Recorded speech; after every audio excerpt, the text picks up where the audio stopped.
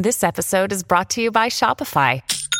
Forget the frustration of picking commerce platforms when you switch your business to Shopify, the global commerce platform that supercharges your selling wherever you sell. With Shopify, you'll harness the same intuitive features, trusted apps, and powerful analytics used by the world's leading brands. Sign up today for your $1 per month trial period at shopify.com/tech, all lowercase. That's shopify.com/tech.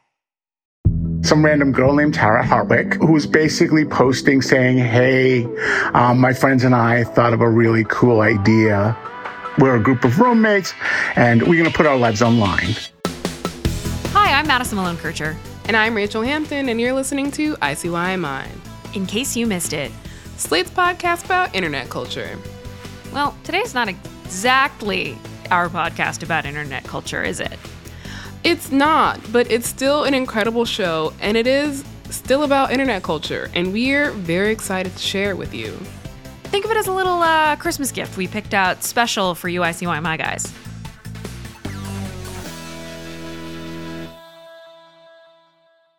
In case you missed it, Slate's got this incredible show called 1 Year. It's a podcast that focuses on telling stories from 1 year in our recent past that we may have missed or completely forgotten.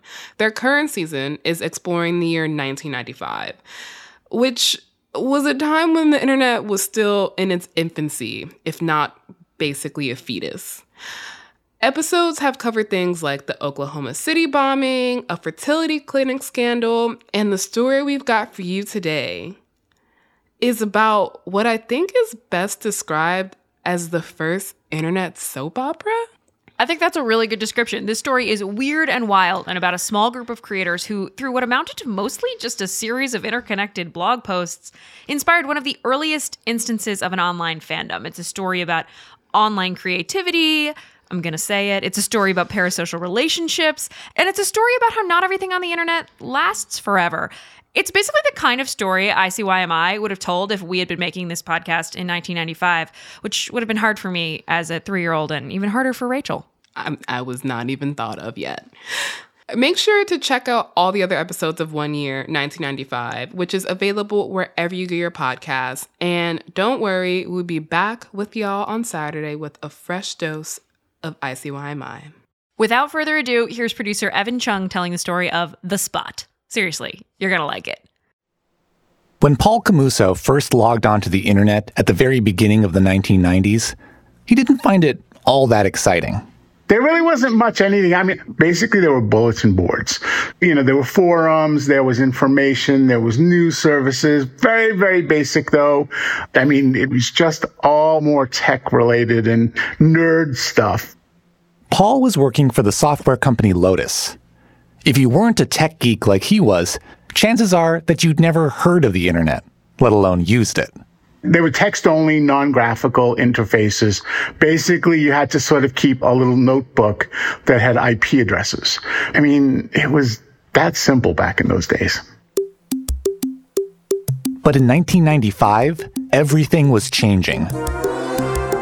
The internet was becoming more accessible, thanks to something called the World Wide Web. The World Wide Web is the fastest growing segment of the internet, but most importantly, it is the most fun. The web was simple to navigate with the arrival of search engines. Type in the topic and click on search. Whoa, cool! Everything I need is right here. And the web was graphical, thanks to the slick new Netscape Navigator browser. Programs like it are the future of the internet. But then, you know, we had gotten to URLs, so it was a little bit easier to interact, and it was becoming a little bit more social. The Internauts of 1995 saw limitless potential to transform the planet.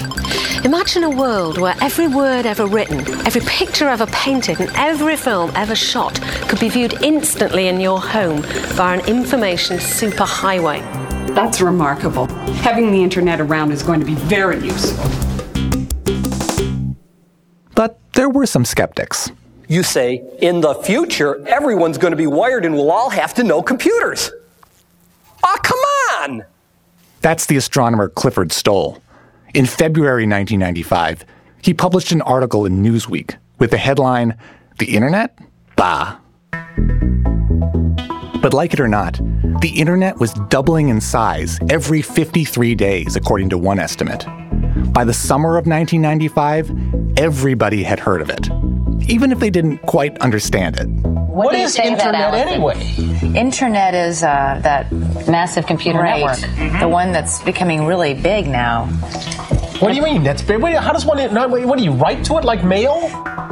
It all seemed to have happened overnight. It was the summer of '95 when an online bookstore called Amazon opened for business. When people started listing their stuff for sale on AuctionWeb, soon to be renamed eBay. When Wired profiled a radical new experiment in cyberlove called Match.com. And when multiplexes were showing cyber thrillers like The Net and Hackers. Hack the planet! Hack the planet! Shut up and get in the car! Hack the planet! Yeah! Hack the planet! And it was that June when Paul Camuso discovered the website that would change his life. He found out about it from somebody on a message board. Some random girl named Tara Hartwick, who was basically posting saying, hey, my friends and I thought of a really cool idea. We're a group of roommates, and we're going to put our lives online. Tara Hartwick's website didn't exist yet. She said it was going to be called The Spot. And she was explaining a little bit of like how the setup was going to happen. We're going to do diary entries, and we all live in Santa Monica at this beach house. So come join us as we launch on June 6th, 1995. When that day arrived, he pointed his browser to www.thespot.com. I clicked it, and it opened up, and it said, come on in. So I clicked the come on in button, and I got to the diary page. The first thing he saw was a photo of Tara Hartwick, published hours earlier. She was blonde, in her early 20s. And next to her picture, there was a welcome message. The net gives us all an opportunity for self-expression in the most candid and provocative way, with a potential audience of 20 million and counting, and a captive audience as long as we don't disappoint. So, I hope you guys out there will hang with us regularly at The Spot. Share in the unpredictable wackiness that this place brings out in all of us. At the top of the page, she'd written something in bold. No box is big enough to contain our imaginations. And I thought that was the coolest comment ever. And I was hooked. That's all it took. It took that one post to hook me. Paul wasn't alone. The Spot would go viral before the phrase going viral had even been invented. Reporters jockeyed for invites to Tara's house. And as the internet exploded, corporations saw The Spot as a template for making billions. All this despite the fact that Tara, her roommates, her house, none of them existed. It felt real. That's really all that there was to it. I mean, we were hot as hell because there was nobody like us. What we did was a big deal. We changed the world.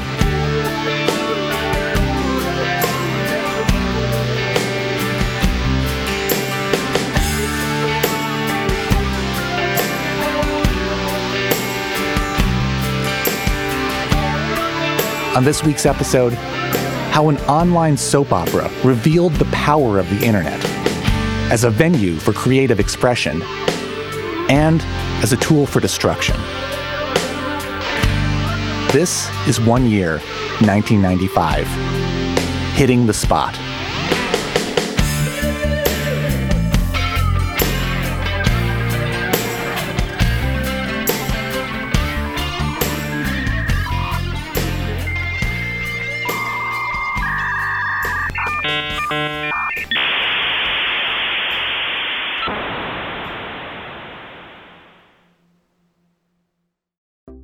I have a special announcement for you today. Slate is having a holiday sale. For a limited time, we're offering our annual Slate Plus membership at $25 off for your first year.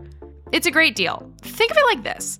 You pay $10, $15 a month for your music and streaming subscriptions, and with Slate Plus, for less than $4 per month, you get member-exclusive episodes from shows like Slow Burn, Amicus, Political Gabfest, no ads on any of our podcasts, including ICYMI, and unlimited reading on the Slate site. And best of all, you'll be supporting our show and Slate's journalism. Sign up for Slate Plus at slate.com/ICYMI+. Again, we're giving you $25 off your first year as a member through December 29th. So sign up now at slate.com/ICYMI+. Tired of not being able to get a hold of anyone when you have questions about your credit card? With 24/7 US-based live customer service from Discover, everyone has the option to talk to a real person anytime, day or night. Yes, you heard that right. You can talk to a human on the Discover customer service team anytime. So the next time you have a question about your credit card, call 1-800-DISCOVER to get the service you deserve. Limitations apply. See terms at discover.com/creditcard. The website that hooked Paul Camuso was not invented by a blonde woman in her early 20s. This is Scott Zakarin. I am the creator and producer of The Spot. Scott had been making movies since he bought a camcorder with his bar mitzvah money. In 1995, he was in his early 30s, living in Los Angeles. And he felt he was just one big idea away from stardom. I knew it was coming. You know, I was hoping that if I did something cool, Hollywood would notice, and then next thing you know, I was directing big movies. He'd actually written and directed a movie already, a self-financed thriller. But distributors weren't interested.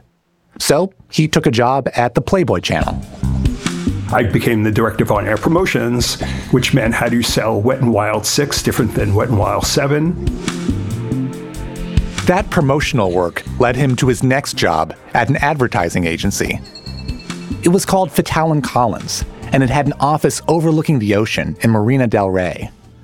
But Scott was tucked away in a back corner, far from the view. He was making radio spots and sales reels for Gold's Gym and Thrifty Payless drugstores. They weren't the big Hollywood flicks he dreamed about, but Scott put everything into his work. Scott is a giant kid. He was fun and he had so many ideas, and he just loved to brainstorm and spitball and play with what if. Laurie Shires was Scott's assistant on the ad agency's production team. Scott is the visionary for sure. He always had the biggest dreams, and his enthusiasm was really infectious.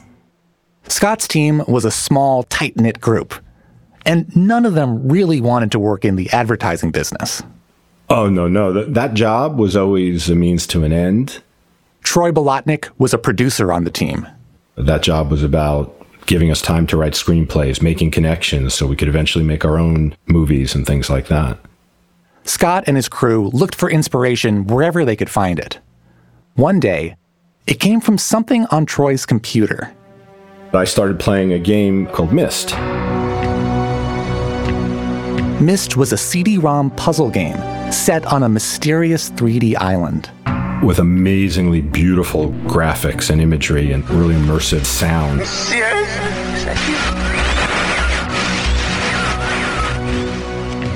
Scott was instantly captivated. You get caught. You get caught in this environment. Following the story, it drags you to the next thing, and you're always looking for what's the next clue. And it was really fascinating. The world building and the interactivity of Myst excited Scott. But that was nothing compared to the next thing Troy showed him. We were just in our little office, and Scott was standing over Troy's shoulder. You know, I was messing around on something called IRC, Internet Relay Chat. They were just chat rooms, endless chat rooms. I showed it to Scott, and he lost his mind. He was just, I remember him getting mad at me for not telling him this existed before. Like, why didn't you tell me this was here? I spent a lot of time in those chat rooms. People love to talk about themselves, so I listen. I've always been a good listener. The most important thing for me is press a button, see how they interact. Scott quickly figured out that he'd get a better response if he didn't interact as himself. Literally, there were no women in there. And because, men like to talk to women, that gave me an opportunity to become women. He invented male personas too. But whenever he pretended to be a woman, the people in the chat rooms would light up. As a matter of fact, one of them changed the title to the chat room that said, "There's a girl in here." I started to create a character called Tara Hartwick, who is a 23-year-old film student. She idolized Martin Scorsese and, basically tried to do the best I could to capture that voice.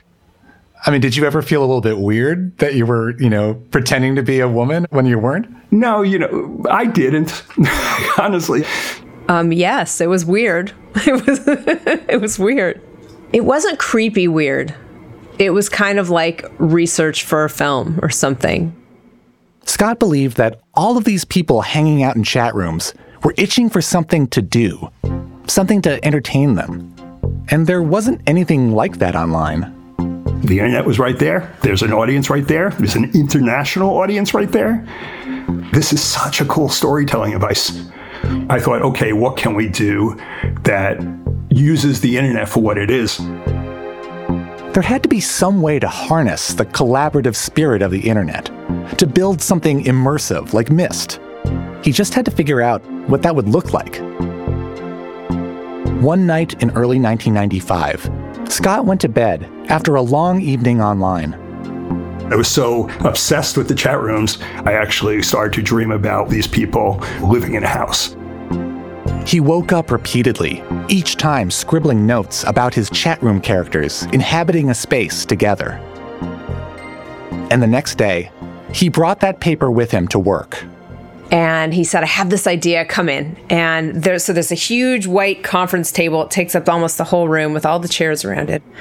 And Scott said, I had this crazy dream. I go, I have this idea to tell a story in ways that nobody has told before. I think what Scott already had was that it was a house in Santa Monica. And he starts saying, what if we could actually make this real? They could make something that no one had tried yet. An episodic show on the web. It would be about the relationships between these 20-somethings in a beach house. A kind of mashup of Friends, Melrose Place, and The Real World, some of the hottest shows on television. And the house would have a name, which would also be the name of the website, one that Scott hoped would be prophetic. It was, let's have the spot on the internet. That's where they're going to come, is to the spot. We all kind of went, yeah. It just captured our imagination. Yeah, let's play. The whole production team was on board. Scott, Laurie, Troy, and a video editor named Rich Tackenberg. But there was a lot to figure out. I think we immediately started talking about the technology of it and how we were going to do it. The spot couldn't be a TV show in the traditional sense, because it was pretty much impossible to put video on the web. On the dial-up modems of 1995, it could take hours to download a 30-second movie file. But Scott had an idea. So I'm like, okay, so we have these different characters. Everybody has a diary. They would write what today we'd call blog posts. In a sense, the spot would be more like a serialized novel. But in the eyes of its creators, it was a show. And the diary entries were the episodes. And actors would pose for photos to accompany the writing. Once we kind of got that it was a still image and a journal entry, that became real. And Scott said, what if you, Laurie, were the main character? Laurie would become Tara Hartwick, the persona Scott had created in the chat rooms. In the world of the show, the website was Tara's experimental art project. They laid it all out in Tara's first diary entry, which I asked Laurie to read. I'm Tara Hartwick, a 23-year-old graduate film student trying to make it as a director. And I know I've got talent and a point of view, and I see no reason to hold back just because of the lack of funds to produce my celluloid dreams. And furthermore, I like collaborating, and my housemates are mostly into being involved. So this is our story. They called themselves the Spotmates. They'd each write about the goings-on in their house. But Tara had one big rule for her friends. Just to make things interesting, we've agreed not to read each other's pages. The thing that turned me on the most was the ability to hear these stories from the different characters' point of views. There was Tara's roommate, Lon, a clownish, somewhat misogynistic aspiring actor. Then there was Michelle, a beautiful model who was smarter than everyone assumed. Carrie was a mousy bookstore employee. Jeff was the sullen and aloof owner of the house they all lived in. And the team decided the spot would have a dog. And Troy then said, what if he was Spotnik? Because he was the first dog in cyberspace. The team went to work making the spot real. mapping out plot lines, coordinating photo shoots, hiring web developers. Scott's boss, the owner of the advertising agency, was excited by the project. He gave his blessing to use company resources and even put in some seed money. When he said to me, I want to put this in the agency, that was the flashpoint. I would have failed otherwise. Scott's boss hooked him up with a publicist, too. She reached out to internet cafes, a new type of business where you could pop in to buy a drink and surf the net. And she had flyers distributed outside screenings of the cyberpunk movie Johnny Mnemonic. The year is 2021. It is no longer safe to transmit information. The Spot creative team did its marketing online. We would go into these chat rooms and we'd say things like, hey, have you heard about this thing called The Spot? And hey, did you hear that they're having a party at The Spot? And all of a sudden, people were talking about The Spot. It was June 5th, 1995, the night before the launch. The team did one final promotional tour around the chat rooms. Then, it was time to leave the office. Everybody was like, okay, let's go. We'll see what happens on The Spot. I could not deal with it. Scott never went home. He spent the whole night in chat rooms, sharing the link, and typing out the same 3-word message. Hit the spot. After all that work, none of them knew what was going to happen the next morning. I mean, we hoped it would be interesting to people, but we had no idea. We had no idea. We'll be back in a minute.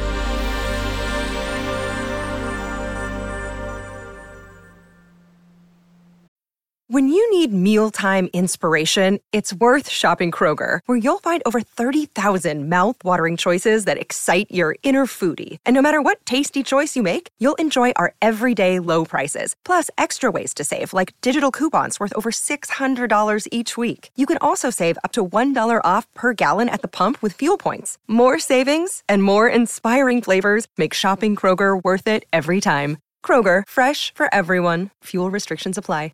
This episode is brought to you by Progressive Insurance. Hey, listeners, whether you love true crime or comedies, celebrity interviews, news, or even motivational speakers, you call the shots on what's in your podcast queue, right? And guess what? Now you can call the shots on your auto insurance, too. Enter the Name Your Price tool from Progressive. The Name Your Price tool puts you in charge of your auto insurance by working just the way it sounds. You tell Progressive how much you want to pay for car insurance. Then they'll show you a variety of coverages that fit within your budget, giving you options. Now, that's something you'll want to press play on. It's easy to start a quote, and you'll be able to choose the best option for you fast. It's just one of the many ways you can save with Progressive Insurance.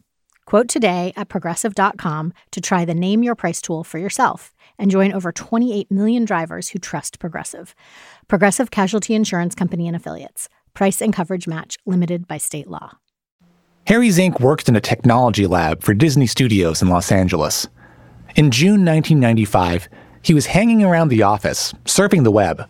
And there was a site out there called Cool Site of the Day or something like that. And so us nerds were pretty much always glued to that every day. And one day, thespot.com was featured on the Cool Site of the Day. I clicked on the link, which took me to their front page. Oh, it's like a bunch of kids. They're in a beach house. And I just started exploring. On the front page, enclosed in a circle, was a photo of a house, a couple stories tall, with a roof deck and a veranda. Harry found photos of the residents, 3 women, 2 men, all beautiful. Each photo led him to a diary entry posted earlier that day. With every click, Harry discovered something exciting. And you go, wait, what was there before? And what's the next thing? And before you know it, it's 6 hours later and you haven't actually done any work. Michelle wrote about getting creepy phone calls from an ex-boyfriend. Lon confessed to knocking over Madonna's water glass. Carrie talked about being sexually harassed by her boss. And after a wild party at the Spot on June 10th, Tara revealed that she'd made a pass at her film professor. It was freaky, but the smell of vomit in the air actually worked on me like an aphrodisiac. I sensed the moment and I went with it. I tried to kiss Professor Alex Samuels. And that's when he hit me with it. He's happily married. Sucks. And so it was exciting, and it sucked a lot of us in at the lab. So it wasn't just me, but it was like a whole bunch of people that became daily readers at that point. New posts from the Spotmates would go live 7 days a week, sometime around midnight. Tara might write a poem or upload an extremely brief video. Hi, this is my very own, very short film about love. Carrie, tell everybody out there about your first experience with love. I don't think I can tell everyone about that. Come on. The idea that I could watch a soap opera in real time online, that was amazing. That was the most amazing thing in the whole world at the time. Paul Camuso found the Spot hours after it launched. Dialing into the net and catching up with the Spotmates became his evening routine, even though he was being charged by the minute to go online. I would be online like sometimes a couple hours a night, and the bills would come quarterly. So I would get literally a manila envelope that was like this thick with every single call I made for the Spot. So I was paying at the time like $4,400 over a 3-month period to connect to an internet site. a little obsessive, maybe, and it was worth it. For me, in my mind, it was worth it. Scott Zakarin had no idea how many people would get lured in by the Spot. A survey published in the fall of 1995 said that only 3% of Americans had ever logged onto the web. I remember I went in and said, hey, if we get like 5,000 views on this first day, we know we got something. They actually got 15,000 hits. The next day, there were 55,000. And at that point, it was giddy excitement. That's when we started looking at each other and going, oh my gosh, this is going to be enormous. Visitors to the Spot weren't just reading diary entries. They could also interact directly with the Spotmates. So with each post, with each journal entry, we would kind of ask a question or invite the audience to email us, and we'd email them back. So in character. In character, yeah. Oh, yeah, in character. Like we would schedule chats where the Spotmates who lived in the house would be online within context of the stories. I have this big problem. Should I tell so-and-so about this or should I not? Can you guys talk to me at 4:00 and help me with my issue? At one point, there were so many emails coming in, and I couldn't do them within business hours. So I remember doing something so crazy, and it was printing out all of the emails that were sent to Tara Hartwick and putting them in a binder and taking them home on the weekend, and then handwriting my responses as Tara, and then later going back to the office and typing in the emails. For Spot fans, the center of all this connection was the site's message board. It really catapulted interactivity to the stratosphere. It allowed all these fans now to interact with each other. We're not alone. I'm not the one guy who loves the Spot. There's like 40, 60, 100 more people out there that are liking it and that are talking about it. On the Spot board, Harry and Paul voiced their concerns about the choices the Spotmates were making. And the Spotmates responded. And that's something televised entertainment never had. I mean, literally, you could start a rant about one of the characters making a mistake as she's going on a date with this stalker guy. And then she would come back and she would go, oh, such and such was so right about this. And you felt you were a little bit part of that character's conversation and life. It's sort of like somebody who's famous. They're on the internet and they mentioned me. Oh my God. Being a tech geek that I was, I was like, oh wow, I got a pretty girl to like say, hey, And at this point, you understand these to be real people? Yes. The Spot creators played coy, not giving any indication that the Spotmates were fictional characters. I think Scott wanted to blur the lines between fantasy and reality. We thought that eventually people would figure it out. So I would say that the idea was let's make it real for as long as we can. Not everyone on the message board was buying it. With, some people just going like, dude, it's all scripted. You don't know what you're talking about. And I was on that side of the people of like, no, it could be real. What made it seem plausible to you that they could be real? Well, it all felt were very gritty. It didn't feel like a slick production. So it made sense. It was good world building. And, and one of the first videos that they did was Tara on the beach. And she said, if I wasn't real, could I do this? And she twirls on the beach. And that was it. I think it's like 10 seconds. It took forever to download. They did not really understand that we were making up a show because nothing like this had ever been done before. And so when we said that there was a party in Santa Monica at the spot, people were wanting to find the address and show up. Harry Zink lived in LA, and he knew the surefire way to prove the Spotmates existed was to track them down and knock on their door. So I spent a weekend literally driving up and down Santa Monica Beach, Venice Beach, parking the car, getting out, looking for the beach house, right? And I would find houses that had parts of it where I'm like, oh no, it's got a different roof. And oh, this looks like the veranda of, no, it's different. He never found the house because it didn't exist.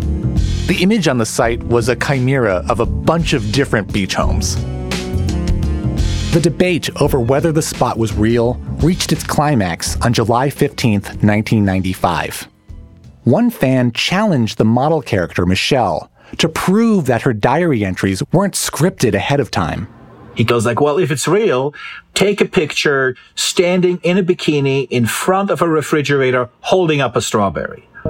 And just a couple of hours later, on Michelle's diary entry, there was a picture of her in a yellow bikini, holding the strawberry in front of a refrigerator, calling out the poster who made that challenge with words to the effect like, eat your heart out, such and such. At that point, I was like, oh, wow, this is cool.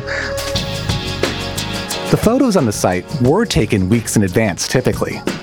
The actors were only around sporadically for shoots. It was a stroke of luck that they happened to be on set the day that challenge was posted. And we scrambled to get Kristen Harrell, the actress, in front of a refrigerator in a bikini holding a strawberry. They loved that. They went crazy that all of a sudden they actually could influence the storyline. And that's part of what made the spot special. We would put out a hoop for the audience to jump through, and it turned out they would give us the hoop back. I mean, the audience was so powerful. The actors who played the Spotmates didn't do any of the writing on the site. The woman with the bikini and strawberry, her diary entries were written by Troy. I wrote the character of Michelle, who was beautiful. She was played by an actress who had previously, I think, been in Playboy. And I tried to write her against type and make her very thoughtful and pensive and, sort of deep. Laurie Shires was an exception. She was both an actor and a writer. She gave Tara Hartwick a face and a voice, drawing inspiration from her own life. In the spot, we had planned to have Tara take this trip to Paris and meet a boy. And 2 years prior, I had been to Paris and had this intense thing with the boy. Home was a little 2-room cottage near La Place de la Contrescarpe. We had a view of all the clotheslines in the area and the very tip of Notre Dame. I closed my eyes as he kissed me and said over and over, "Welcome back, mon chéri." It was really creatively fulfilling to use all these pieces of my life in a new way. I loved it. The storylines were not always so true to life. The Spot House appeared to be haunted.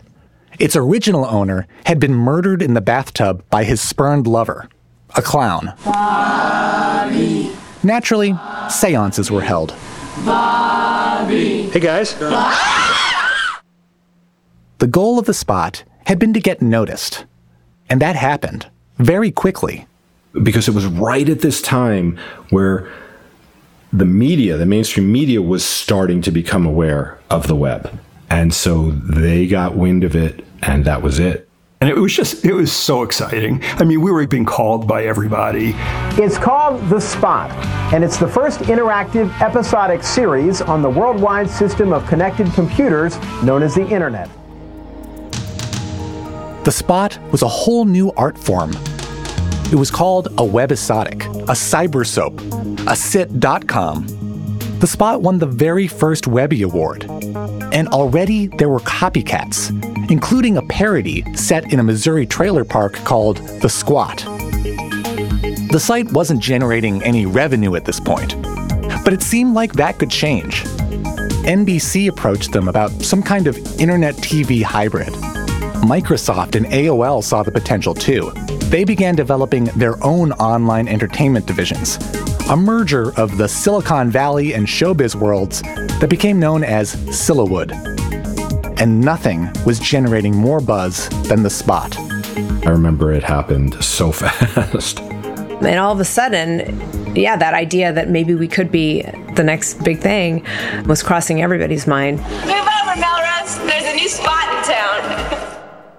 It was becoming impossible to sustain the ruse that The Spot was real, now that CNN and Extra were doing features on the site. Creator Scott Zacharin believes his show offers fans something primetime TV programs can't.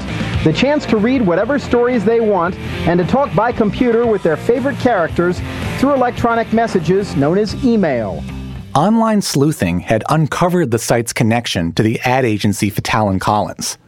The fact that Spotnik the dog was writing emails might have been a giveaway too. Fans like Paul Camuso and Harry Zink, who had defended the authenticity of The Spot, they had to grapple with the fact that they'd been duped. And you know what? It didn't matter. That was the weird thing. The majority of the Spot fans didn't care. It's like watching a good movie. If a movie makes you suspend disbelief, you accept the world that it builds. The veil had been lifted, but the fans still interacted with the characters exactly as they had before. The Spotmates, they had become a part of their lives. Come on, Lon, how many women have you been with? That doesn't matter. She was special.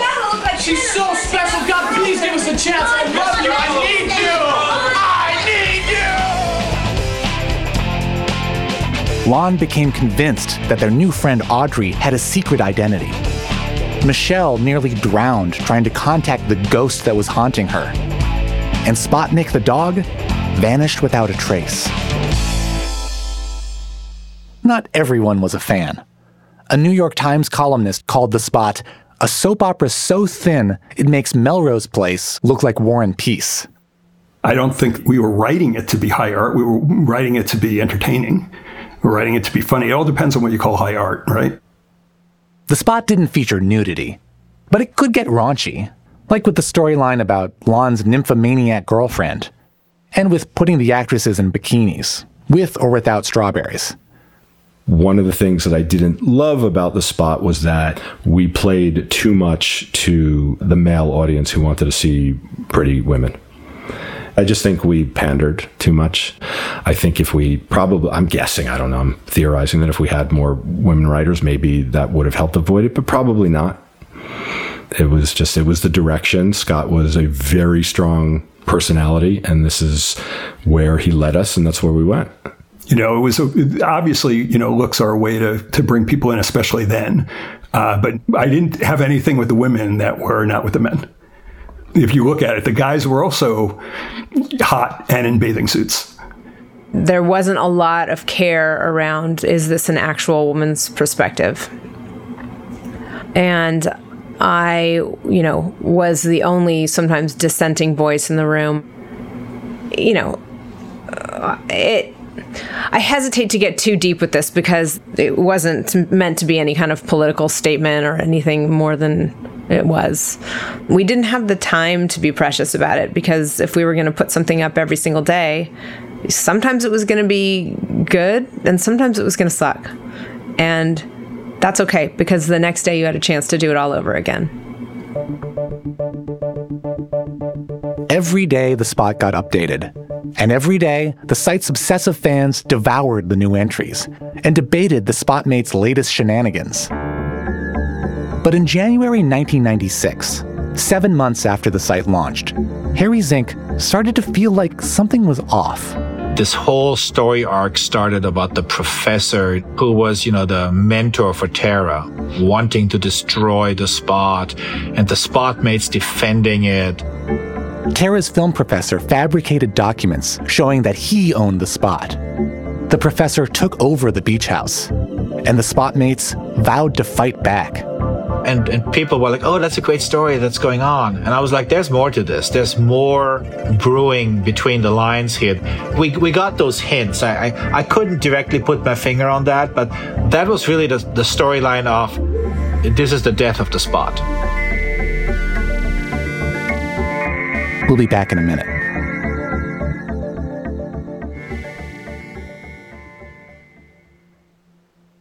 The success of The Spot surprised everyone.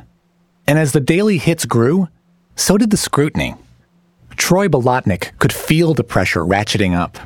It went from being us on a pirate ship, just doing this kind of sneakily at night, to this is a business.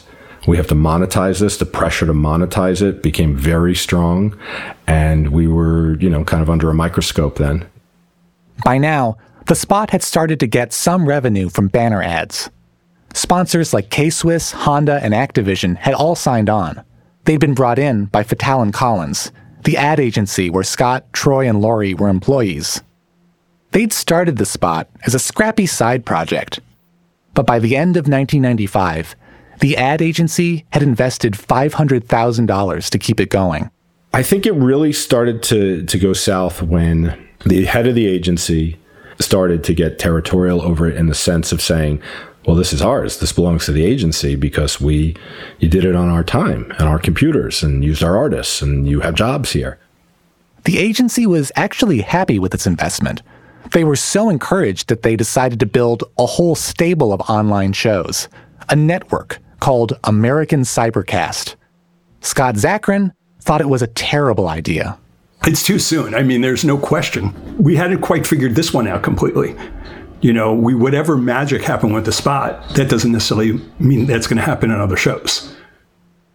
American Cybercast had some big investors like Intel and CAA. And Scott says the more money that was at stake, the more the company started interfering. Suddenly they were looking at the numbers. And when they looked at the numbers, they were like, oh, this character is more popular. Let's use that character. And I'm like, but if we do that, we're not telling the story right. And at that point, we're like, well, if we can't do the show the way we've been doing it, what are we doing? The Spot fan Harry Zink had been right. There was more to that storyline about Tara's film professor taking control of the house. The site's creators were sending a not-so-coded message. Paul Camuso was startled by what happened next. Tara just disappeared one day. And, nothing was found. Nobody knew where she went. Nobody knows she was alive. She was dead. The evidence suggested that Tara had been abducted by her professor and possibly murdered. And then, you have all these people going, what the hell's happening? What's going on? Oh, my God. Fans of The Spot were used to over-the-top storytelling. But this was different. Tara was the show's backbone, the one who had beckoned them to the site. To see this kind of violence against her, it was shocking. In May 1996, the LA Times published an anguished plea from a Spot fan. I am confused as well as worried. I never imagined that I could get to know someone over the internet the way I've gotten to know Tara Hardwick. Tara has the most amazing combination of intelligence, creativity, and beauty of any woman I have yet observed. Tara, if you are out there, just come home to your brother and your friends. If anything has happened to you, I will never be able to erase you from my memory. But it was too late to save Tara. It was really hard to walk away from something that we had invested so much time and energy in. It felt unnerving to not even have a hand in what would go down. Laurie Shires, the face and voice of Tara, had already left The Spot. So had Scott, Troy, and their co-creator Rich Tackenberg. Scott had negotiated an exit for all of them. The website they'd all built now belonged entirely to American Cybercast. The Spot had launched less than a year earlier. It looked poised to become the future of online entertainment, and the vehicle to stardom that they'd all been searching for. And they were walking away from it. When we left, it felt like there was unfinished business, for sure. I wasn't done. I wanted to feel complete with it, and it didn't really feel complete. American Cybercast vowed to keep the Spot going. A new staff took over the diaries and tried to channel the remaining characters' personalities. But Spot fans weren't buying it. After a while, you know how your friends are, you know their personalities, you know how they react to certain things. Like you could almost finish their sentences for them. Suddenly, everybody spoke different. They all spoke with a different voice. And those were voices we were no longer familiar with. Those were voices we actually didn't like anymore. They didn't seem to even know who they were, let alone what the history was. American Cybercast was trying to build that stable of online shows that it had promised. It launched a sci-fi project called Eon 4 and a mystery series called The Pyramid. Neither of them gained much traction. The company was in financial trouble. I saw the whole thing just coming undone, and that essentially happened eventually when the world-famous Spot fan boycott started. How Harry, gave us all a reputation. As a one-man show, he just completely, just caused the most collateral damage he possibly could. It started in November 1996, when a friend Harry knew from the Spot message board called him up. Very agitated, but said they just fired Jeff, they laid him off. As a cost-cutting measure, American Cybercast had let go of one of the last remaining staffers from the original Spot, someone the fans knew and loved. To us, this was the last goodwill connection you had to the fans, and you got rid of this guy. We didn't care for what reason. Harry was angry about how the Spot had changed, and about the corporate overlords he thought were wrecking it. The only thing that matters to these guys is hits. I'm like, you want to get somewhere, you have to take those hits away from them. Harry had a plan. He opened up his clunky laptop and started building his own site with its own message board. Fans could gather there without generating hits for the actual Spot. And in about an hour and a half, the Spot fans board was launched. And I go, hey, you guys go to town, let everyone know. And remember, every click you take away from them hurts them. Later that evening, he checked in on his new creation. And it was packed. It was live conversations rivaling, if not exceeding, what the Spot board actually had. So I'm like, let me check what the traffic on the Spot board is. And it was dead. It was Tumbleweed City. And pretty much the next day, there were plaintive cries from the characters. Hey, where is everybody? Come on, guys. Some fans tentatively came back, and I kind of scolded them at the time, saying, you're just letting the terrorists win. Were there people who took issue among the fans with the strategy that you were implementing? Oh, Paul did. Paul was completely disagreeing with my strategy. He went way overboard, Harry. Harry takes it to 11. I mean, he really does. Everything is 11 with Harry. And I'm like, look, let's just bring it down. No, we have to. This is what we have to do. We have to do this. And I'm like, oh my God, Harry, you're on your own. Paul didn't like the Spot's new direction either, but he couldn't understand Harry's motivations. You can't bring the Spot back because the actors are gone. The writers are gone. What's the end goal here? The end goal was exactly that, putting them out of business. This was the ultimate in fan interactivity, breaching the fourth wall with a grenade. The fans had made the Spot what it was, and if it couldn't be the way they remembered it, it would have to be destroyed. Harry didn't stop at trying to siphon off the Spot's traffic. He also targeted the site's advertisers. We don't like you supporting these guys. You had a very successful program here. These new guys who took it over alienated every one of the fans, got everybody disgruntled, and now nobody wants your product anymore because you're associated with something that destroyed something we liked. And within a matter of weeks, they lost pretty much 99% of their advertisers. Paul thinks that Harry is inflating his impact. But American Cybercast was clearly spooked. Paul says he got a call from someone within the company. And she was basically asking me like, well, what can we do about Harry? And I'm just like, look, you can't do anything about Harry. You have to ignore him. He'll go away if you don't give him any ammunition. The last thing you want to tell Harry is to shut up. When people do that, it just pushes my button that says, oh, they want to play. Let's see where that takes us. The same publications that had covered the Spot's rise now gave regular updates on the war between the network and its fans. American Cybercast told the LA Times that the protest was Harry's single-handed effort, and that he was bitter about being turned down for a job at the company, which Harry denies. In December 1996, American Cybercast held an in-person summit with the fans. Harry says he was specifically not invited. And he wasn't interested in brokering any kind of peace. I cared about the Spot. You guys destroyed the Spot. And this isn't like a vindictive, oh, you took my toy away, now I'm going to take your toy away. But I'm like, you've hurt a lot of people. You've put a lot of people basically out of jobs because of your own ego thing or whatever. Let's teach them a lesson. Let's show them you can't do this. The end goal was essentially the bankruptcy of American Cybercast. Isn't that also then taking jobs away from people? Well, yeah, but these are the people who took jobs away from people. On January 15th, 1997, American Cybercast laid off most of its staff.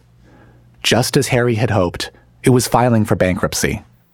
It's hard to say how much of a role Harry's campaign actually played in that. It was clear that the network was not working out. They had wanted to create an empire of internet shows. But audiences just weren't that interested in anything that wasn't the original Spot. Scott Zakarin had been trying to get past his old creation too. He had led his creative team out of the ad agency, and he was sure that this was the beginning of bigger things for all of them. Okay, it's about the people, it's about the team, and we'll go start something new, and we're going to make it even better than the Spot. I mean, I think his confidence saw all of us through to where we would end up next. He had confidence and bravado that he did not earn. It's just incredible. Scott, Lori, Troy, and Rich Tackenberg launched a company called Lightspeed Media. It created web content for clients like Activision and Playboy. But that's not all they wanted to do. I think I had a little bit of a competitive feeling about the Spot. And I wanted to beat it with my next show. That next show was called Grape Jam. It was about improv comedians and featured members of the LA comedy troupe The Groundlings. It was in many ways a more advanced version of the Spot.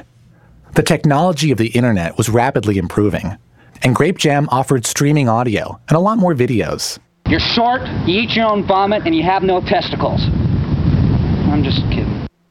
Grape Jam had its fans. But like the new American Cybercast shows, it just never took off.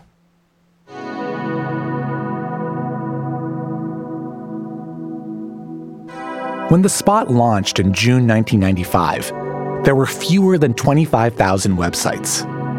A year and a half later, there were 650,000. The Spot helped fuel some of that growth.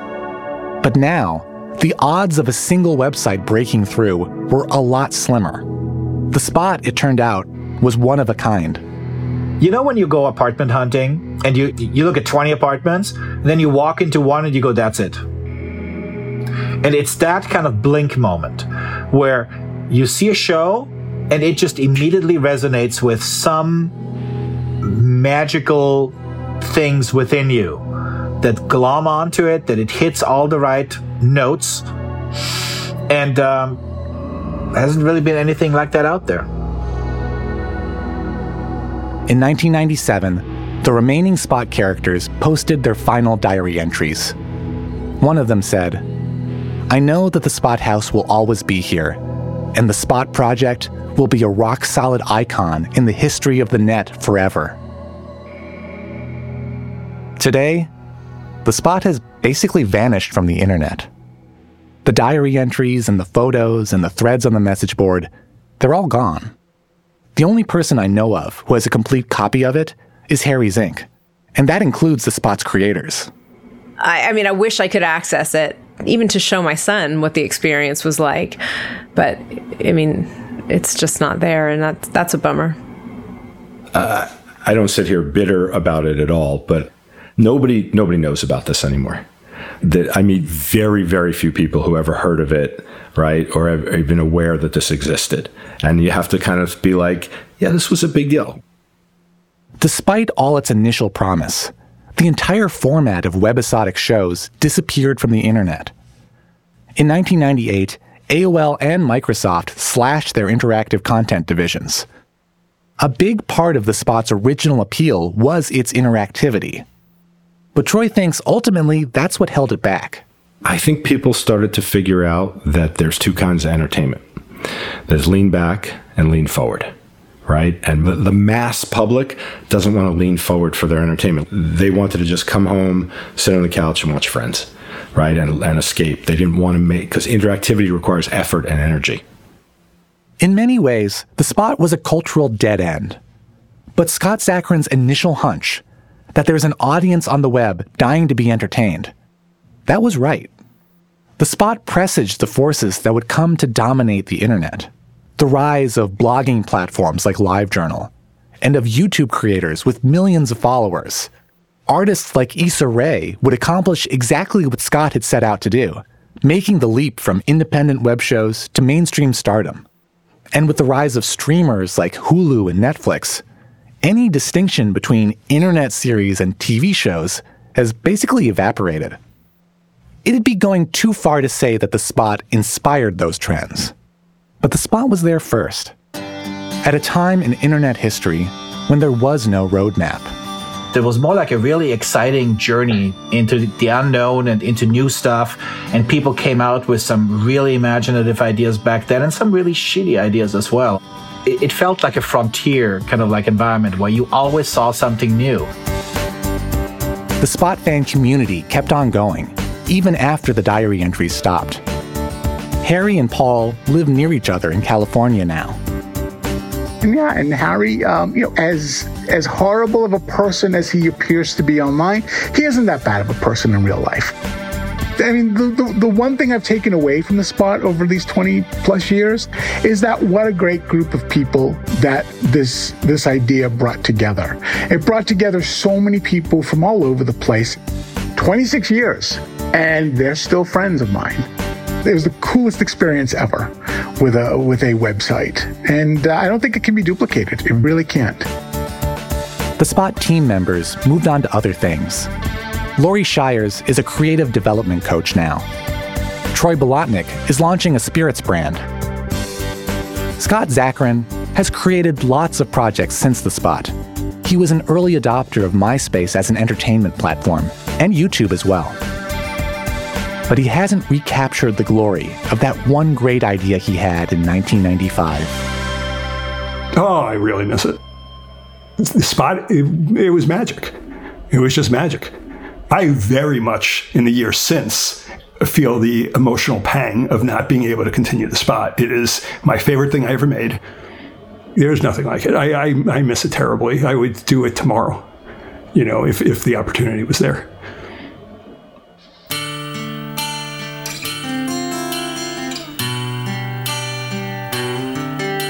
Evan Chung is 1 Year's producer. After we finished reporting this episode, Scott Zacharin told us that he'd worked out a deal with the rights holders and that he's now planning to relaunch thespot.com. If you like what you're hearing and want to support 1 Year, you should sign up for Slate Plus. Members listen to all of our episodes ad-free, and they get an exclusive episode at the end of our season that's all about the making of our series on 1995. One way to sign up for a subscription is directly in your Apple Podcasts app. Just go to apple.co/1year. Next time on 1 Year 1995, when a serial rapist strikes the college town of Ann Arbor, Michigan, a DNA investigation ensnares more than 100 innocent black men. All the nurses are standing around, and they're looking at you, man. There's nothing worse than a woman with her hands on her hips looking at you like you're a killer. It's the worst feeling in the world.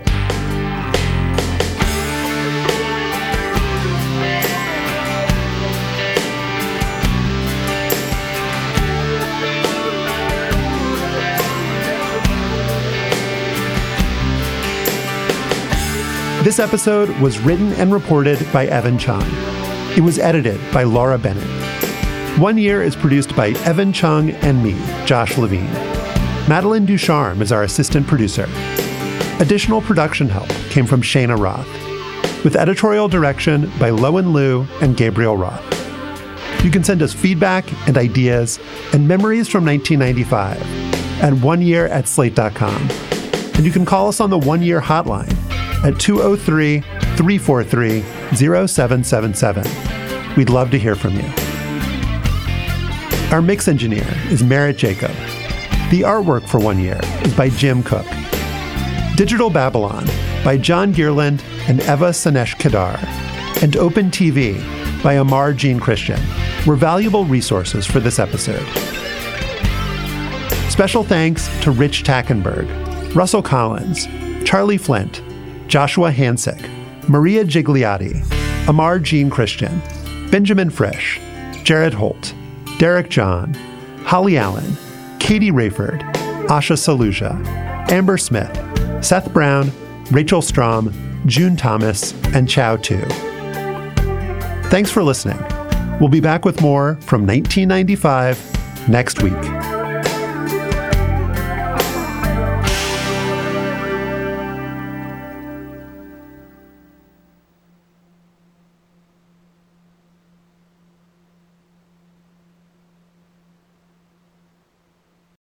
This is the story of the one.